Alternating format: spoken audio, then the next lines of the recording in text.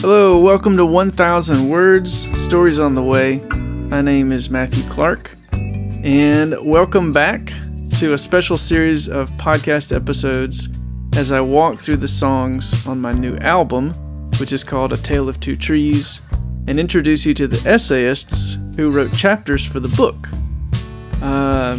The book is made up of these essays that are based on these songs. Just to clarify, I released a new album and a new book. Both of them are called A Tale of Two Trees, Meditations on Faith-Keeping in Story and Song. So the book is the story part, the album is the song part.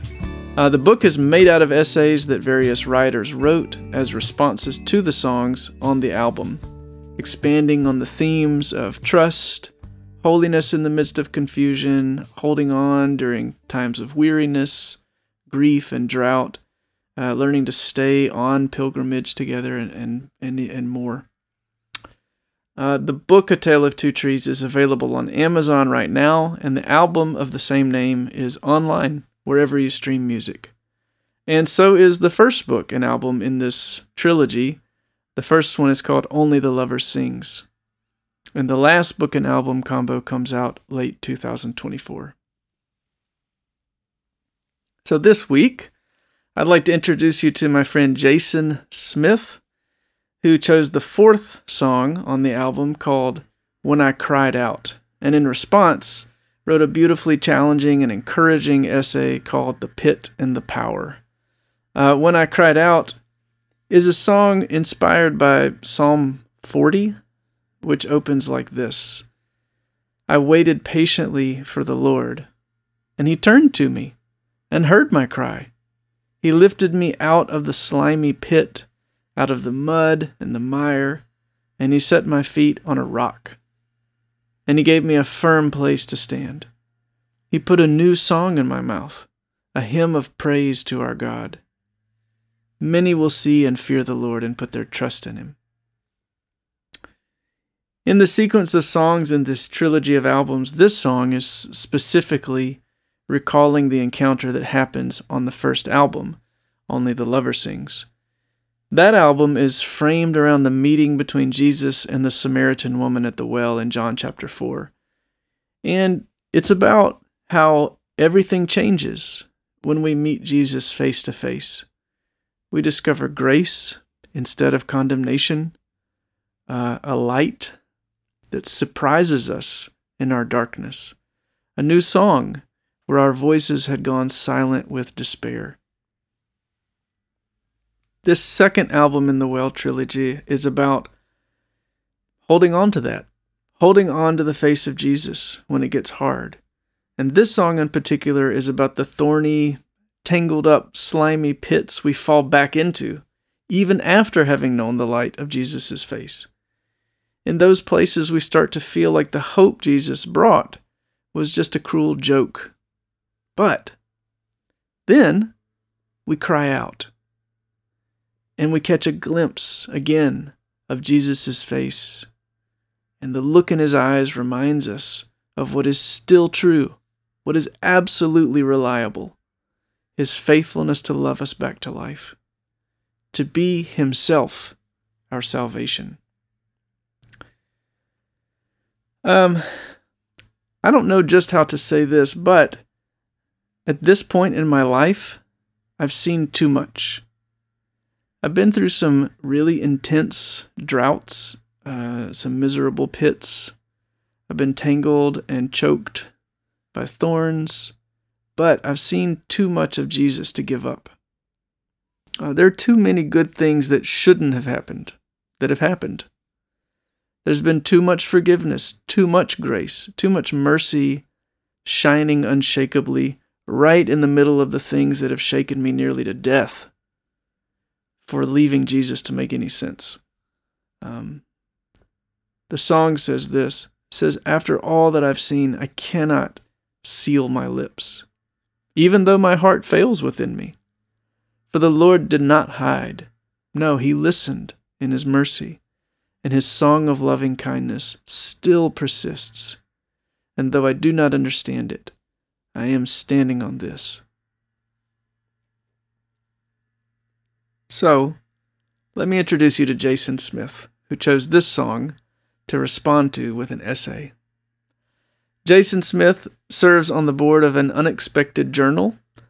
He is a strategist for the C.S. Lewis Foundation and as the senior editor for acquisitions and development at Wooten Major Publishing. In his spare time, he works a day job as a marketing director for a medical device engineering firm where he writes about fun things like FDA regulations and embedded cybersecurity.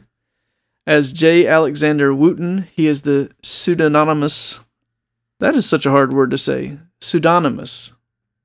He has a pseudonym, and his pseudonym is J. Alexander Wooten, and he's the author under that pseudonym of the much-loved adult fantasy series Fayborn, which is 3 books, and reviews every book that he reads at goodreads.com/Mr. Wooten. Wooten is spelled Wootton. And you can find his author website at jackwooten.com. I'm trying to remember the first time I met Jason, and I can't remember for sure. It may have been at a Rabbit Room conference called Hutchmoot, or it may have been at the C.S. Lewis Foundation's 2017 Oxbridge Conference in England. But wherever and whenever I met him, what has struck me about Jason is his love for fairy tales, for good stories, his hospitality. He's had me over to his house more than once and cooked a great breakfast, made a wonderful space for visiting. Also his consistent joy and good humor combined with a seriousness and depth of heart. I always love getting to hang around him and just see what he's reading or writing or enjoying. So I was very glad when, even in the midst of his own very busy work season, he agreed to choose a song from the album and write a chapter for the book. So this week, I'll be reading a short excerpt from Jason Smith's essay from the book A Tale of Two Trees that he wrote in response to the song When I Cried Out. And it's entitled The Power and the Pit.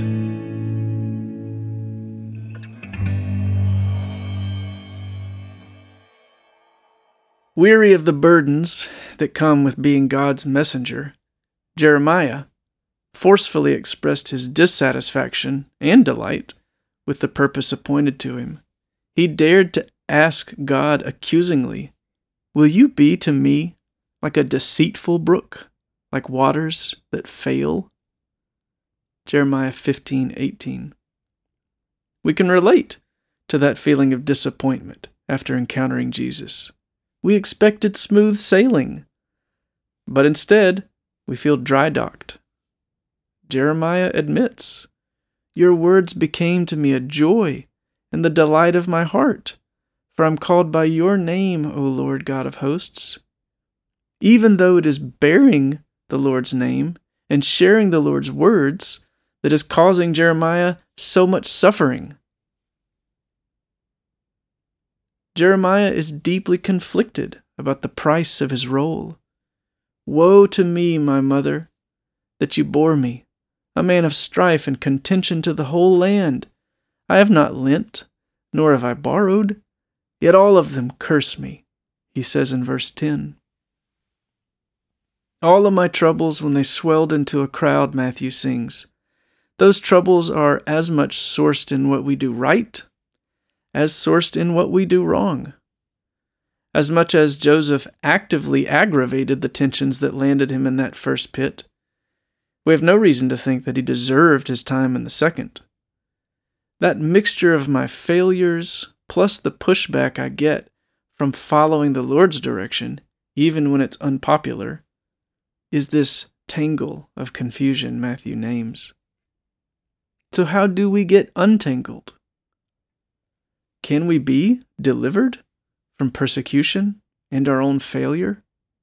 Matthew's lyric says yes, because, quote, "You looked me in the eyes, and I found quiet that sang louder than those lies." Jeremiah meets God's gaze amidst his suffering and is reassured that they will fight against you, but they shall not prevail over you. for I am with you to save you and deliver you, declares the Lord.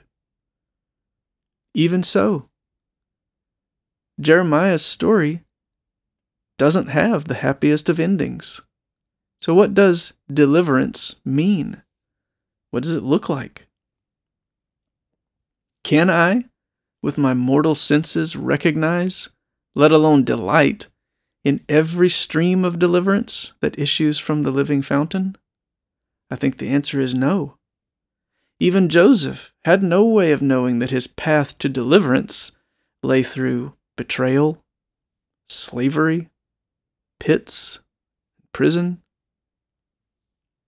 Up until the moment his brother's change of heart was laid bare in the royal court, Joseph could not see with certainty how God was working all the evil in his life into a greater and more glorious good. Joseph had to live by faith. He didn't have the bird's eye view that we have as we read his story. If we read Hebrews 11:1 as a dictionary-style definition of faith, we could easily conclude that faith is belief maintained by personal willpower.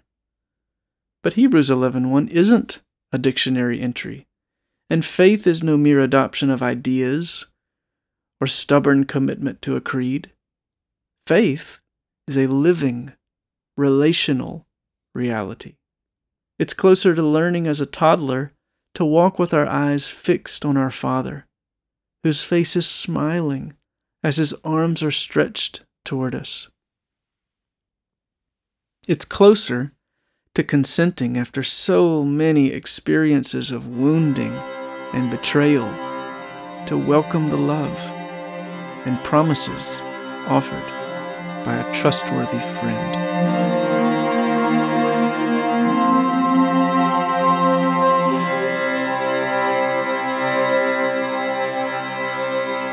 There's so much more to that essay that I love, so I hope you'll get a copy of the book so you can read the rest of Jason's chapter.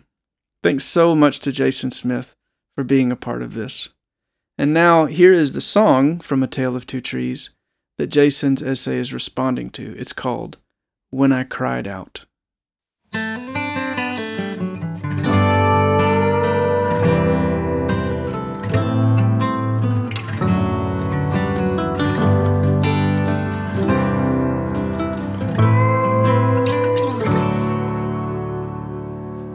When I cried out from the pit that I had dug, his song burst past the dead in grave, and Isaiah's burning ember came and kissed me on the mouth, and I knew there was still music to be made. And after all that I've seen, I cannot seal my lips, even when my heart fails within me. For the Lord did not hide, for he listened in his mercy, and his song of loving kindness still persists. Though I do not understand it, I am standing on this.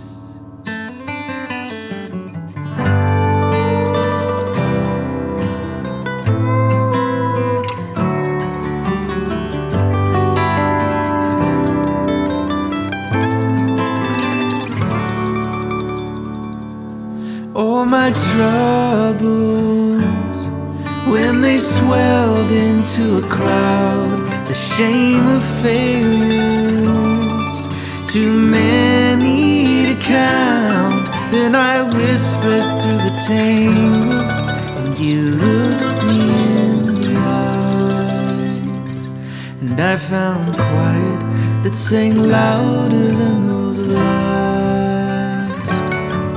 And after all that I've seen, I cannot seal my lips, even when my heart fails within me.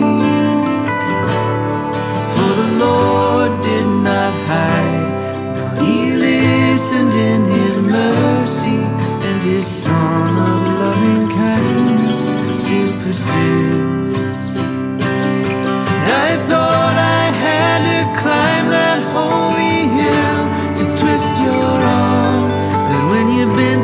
wash my feet.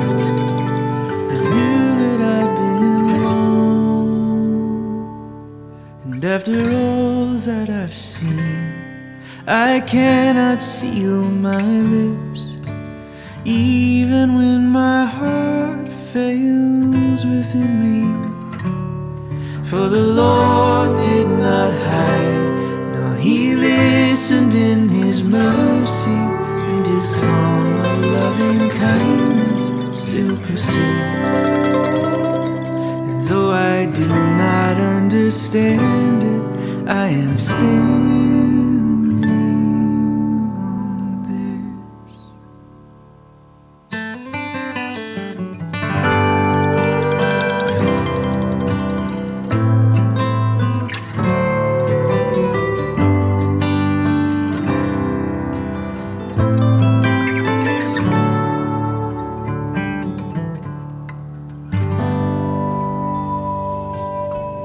All right, please check out Jason's young adult books, the Fayborn trilogy, among others. You can find him online at jackwooten.com. Jack, and then Wooten is spelled WOOTTON, jackwooten.com. Besides that, come back next week because I'd like to introduce you to my friend John Barntz, who wrote an essay about his own slow process of learning to see life the way Jesus sees it in an essay entitled Downside Up. But until then, hope you have a great week, and I'll see you next time on 1000 Words.